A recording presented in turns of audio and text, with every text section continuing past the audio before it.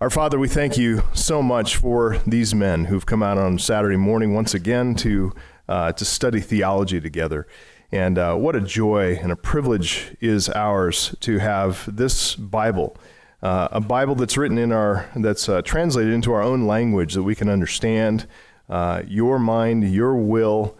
We can understand how to grow in holiness and pursue Christ-likeness. We just thank you that we get to do that together as men of this church, and we thank you for all the men who've turned up to do that very thing. We also thank you for the breakfast. We thank you for Gary and his efforts to feed us and keep us awake with good coffee and good solid food. And we just ask that you would use that to the betterment of our bodies, but also that you would provide food for our minds, that we could, energy for our minds, that we can think through the issues of, as we're going to do this morning, Genesis chapter 3 and the origin of sin. So we thank you again for the study. We thank you for giving us wisdom, spiritual wisdom that we need so desperately. And we find it from you and in your word and by your Spirit. It's in Jesus' name that we pray. Amen.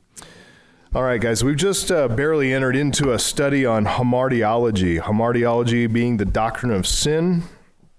And as we saw last time, ever so briefly, even though we live in such a sin-saturated world, we know that most people today are completely oblivious to the reality of sin.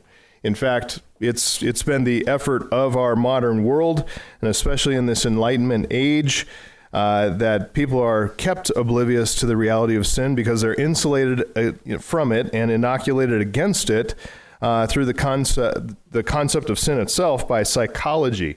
Modern psychology, being informed by Enlightenment principles, has completely denied the reality of the immaterial self and the spiritual realities, God, sin, righteousness, and all those things. Everything you see today, any blame for, say, a Nashville shooting is blamed on biology or physiology or environment or hostility from parents or whatever it is, but nobody can trace it down to the actual root cause, which is sin, except for Christians. So this is the spirit of the age that we live in, that denies the reality of sin. And sadly, I think that attitude, the spirit of the age, has seeped into many professing Christian churches. And I would say that's to their detriment. It's also to the degradation of the collective witness of Christ's holiness in and through his churches and in through his people.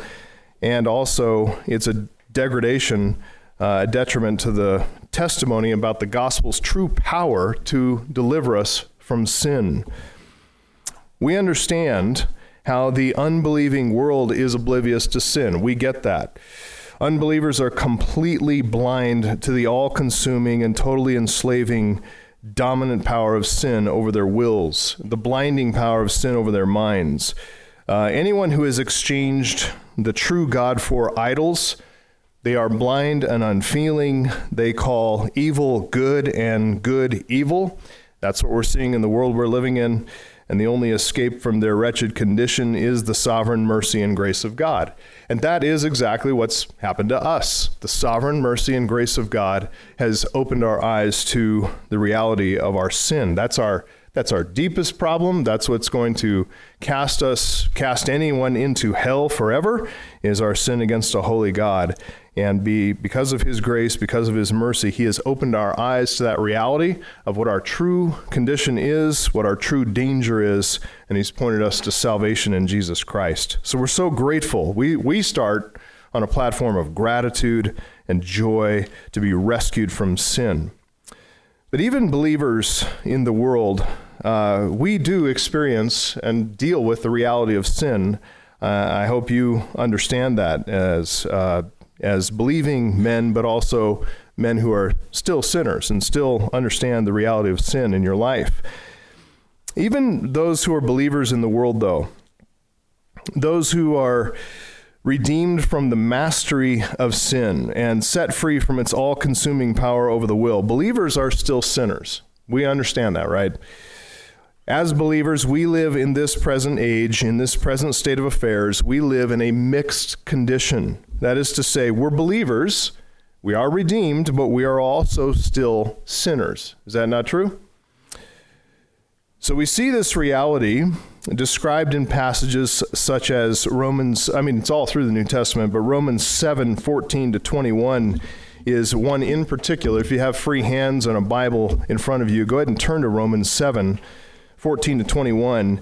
And I'll just introduce today's discussion that you're going to get into here, trying to heighten the need for the discussion. I want you to understand why we need to go back and look at the origin of sin. And I can think of many passages, but this one in particular brings into focus why we need to address this issue of sin and understand, if we could put it this way, understand the enemy within. Romans 7:14, this is Paul's testimony. It's a believing testimony, understanding the struggle about sin. He says, "For we know the law is spiritual, but I am of the flesh, sold under sin. For I do not understand my own actions, for I do not do what I want, but I do the very thing I hate. Now if I do what I do not want, I agree with the law that it is good. So now it is no longer I who do it, but sin that dwells within me. For I know that nothing good dwells in me, that is, in my flesh. For I have the desire to do what is right, but not the ability to carry it out. For I do not do the good that I want, but the evil that I do not want is what I keep on doing. Now if I do what I do not want, it is no longer I who do it, but sin that dwells within me.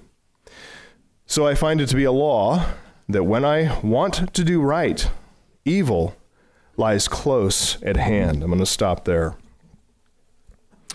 So we see this same description, a similar description of this law of sin over in Galatians 5:16-17. It's in an abbreviated form. Paul says, "But I say, walk in the Spirit, and you will not gratify the desires of the flesh. For the desires of the flesh are against the Spirit, and the desires of the Spirit are against the flesh.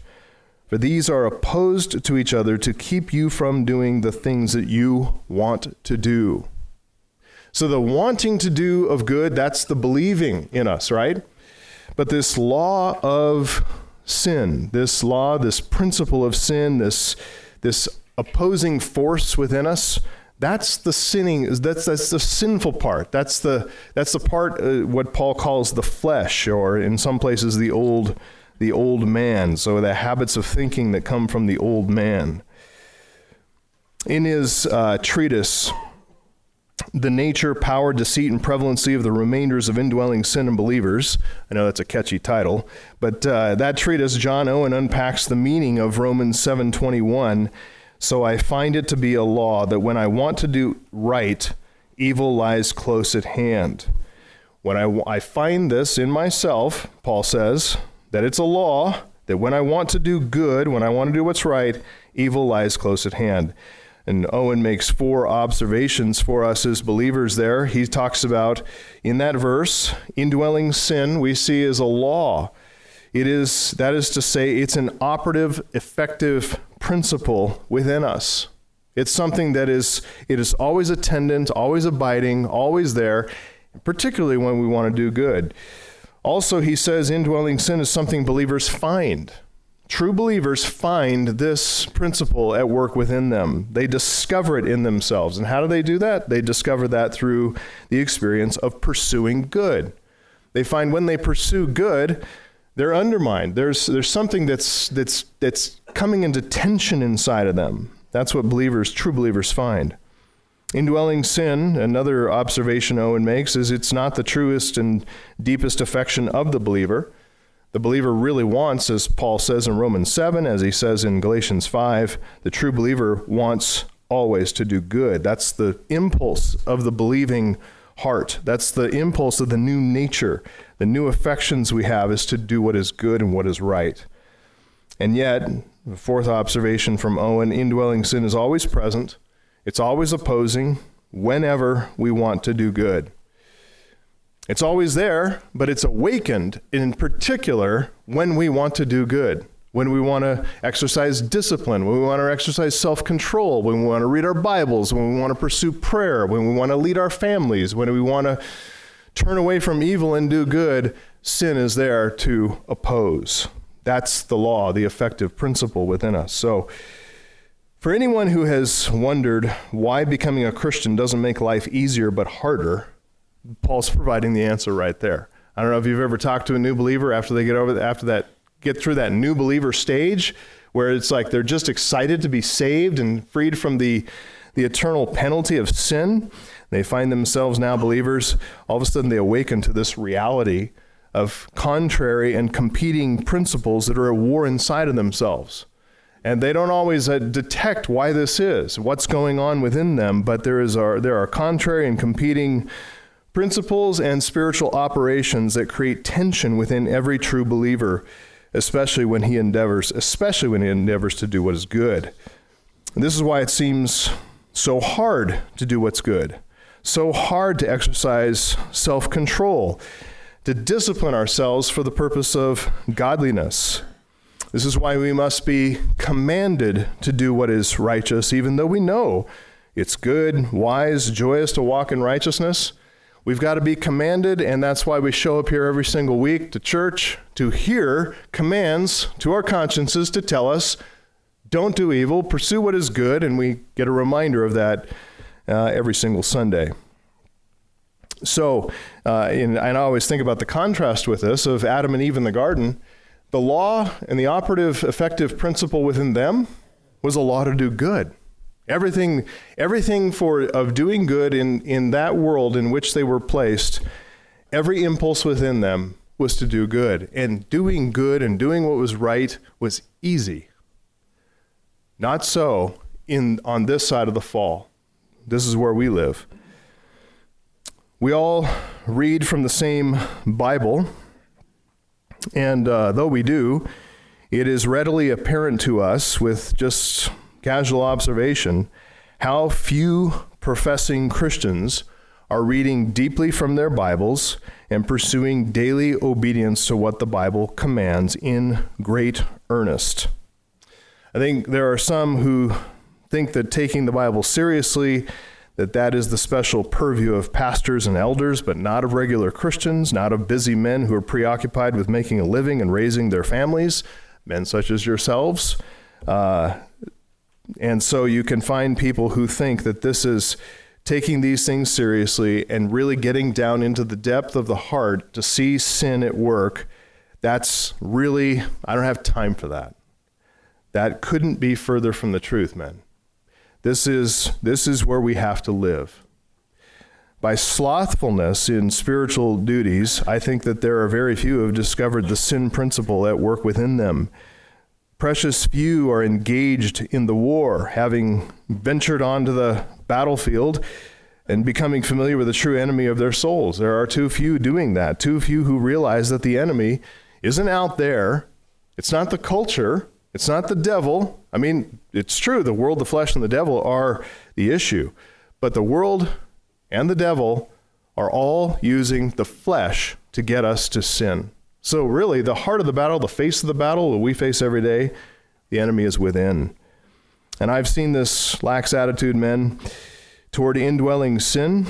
I've seen this ignorance and lack of familiarity with the true enemy in every church that I have been a part of. And you say, wait, the one constant in that you said in every church that you've been a part of is you. Quite right. Other sinners like me, though, here in every church I've been a part of too. And every church I've been a part of, I've found that those who experience, or I have found those who experience the tension of living in this mixed condition as a believer and a sinner. There are some who are very attuned to this true reality, the nature of the battle, the face of the battle, and they take it seriously. There are those who, in Romans 8:23 terms, who have the first fruits of the Spirit. They groan inwardly as we wait eagerly for adoption as sons, the redemption of our bodies. They cry out, "Who will set me free from the body of this death? Thanks be to God through Jesus Christ our Lord." So these are those who sense the enemy within. They are in the battle, they're engaged in warfare, and they are fighting that battle every single day. There are also those, though, in every church I've been a part of, who seem quite at ease. Those who seem to experience little or no tension at all. I hear the course of conversation in the church and can sometimes hear very little reference to the daily battle. Men talking about anything but, hey man, how you fighting sin today? How are you doing in fighting the battle, identifying the enemy? How's the struggle going for you?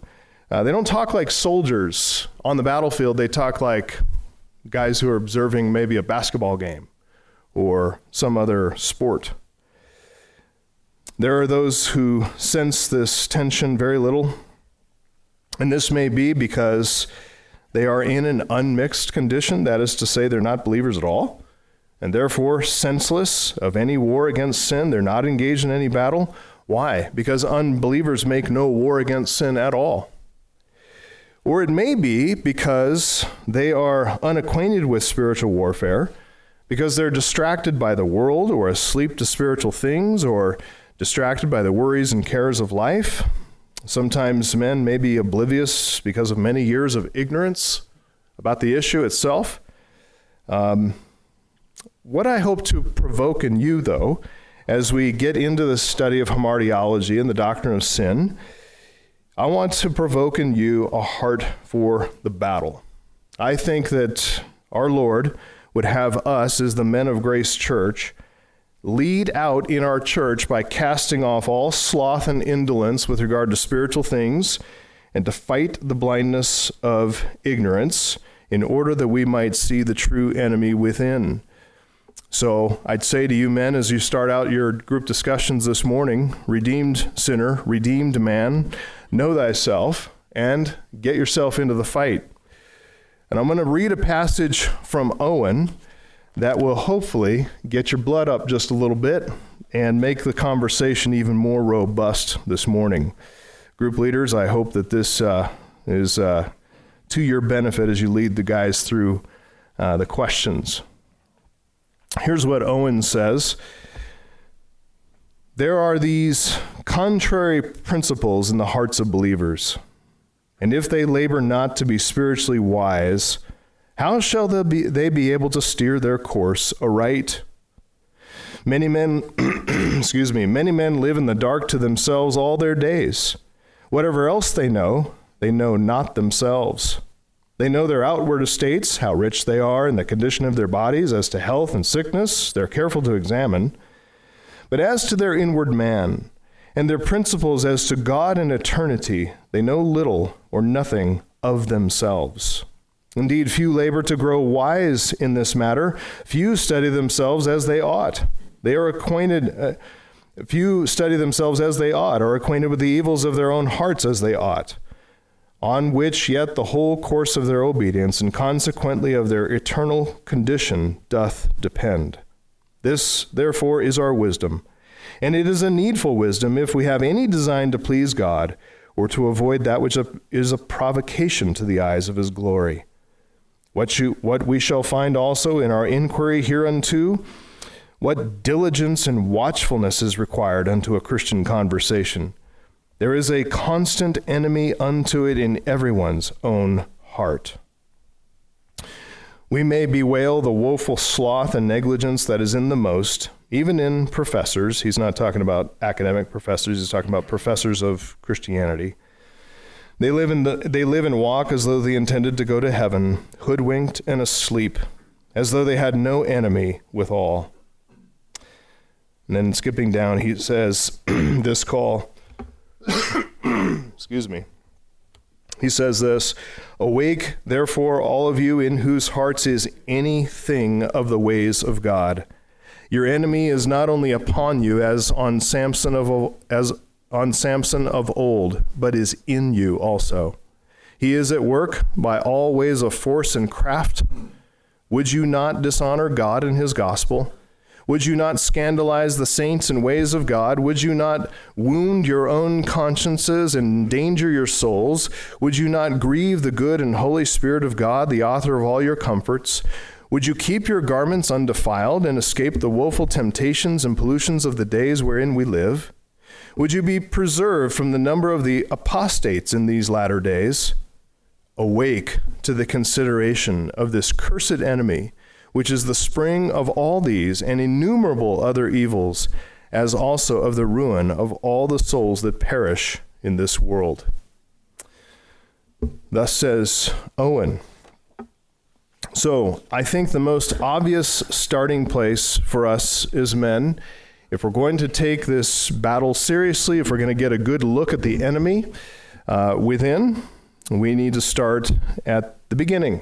Start at the beginning and take a look. If we're going to understand indwelling sin now on this side of the fall, we need to go back to the fall and understand how it got here. We need to go back to the beginning and take a look at the origin of sin. That's why you're in groups this morning, is to have a discussion about this. We'll get into this little foray into understanding the enemy within, making some observations about the origin of sin. So we've got you into groups. We've got group leader over here is Bret. And make sure you guys have a recorder for your group, recording your answers. Over here, I've got Gary Oedy teamed up with JeffRowe. Looks like they're looking across the room from each other. But Jeff's going to aid Gary in that and make sure you got a recorder over there. Bill Willcutts is over in this group. And then right over here, we got Josh Oedy, wherever he is. Can't see. Oh, there you go. All right, there's Josh Oedy. So make sure you have recorders. Discussion, again, is about the origin of sin. The guys are going to lead you through questions out of Genesis 3. That is a paradigmatic passage, a paradigm for temptation, and reveals the subtle operations of sin. And I want to make sure that you guys don't feel the need, especially you leaders, don't feel the need to rush through your discussion. Take time to think through these questions well, come up with good answers. Whatever we don't finish this time, we'll pick it up next time. It's okay. If you do finish, that's great. We'll discuss it all next time. But if we need to take it up next time, I'm totally fine with that. And then we'll be discussing the answers. We just want to get some good observations. And if you do these observations well, guys, in Genesis chapter 3, this will provide so much food for thought as you take this back to your families and teach them as well, okay? So I just want to encourage you to do that. Ready? Break. Guys, you're on. All right, guys. Thanks for the robust discussion. I really appreciate it. I think it'll bear a lot of fruit in your life, your family. So definitely take this. What'd you say? Eat more fruit. Let's pray. Father, thank you so much for these men. Thank you for what you're doing in our church and our lives. And we do pray that you would help us to discern the true nature of sin within us, that we would discern the nature of sin from this origin story, from Genesis chapter 3, that we would understand the things you have written here for our good and for your glory. We want to please you. We want to pursue your goodness. And the world you created is filled with goodness. Even now, in a sin-cursed world, your goodness is resplendent, and it all redounds to your glory. And we pray, Father, that we would you help us to continue to fight sin, mortify it, pursue it with extreme prejudice to kill it. But, Father, that we would also pursue what is good, pursue you, pursue Christ. And please help us, just as Paul was wrestling with this in Romans chapter 7, that we too would be those who struggle and wrestle and fight and do battle and do war. That we would do it to your glory, that we would do it for the joy that's set before us, and that we would prevail. And we know that we'll do that by the Spirit and by the Word. Please keep us faithful. In Jesus' name we pray. Amen.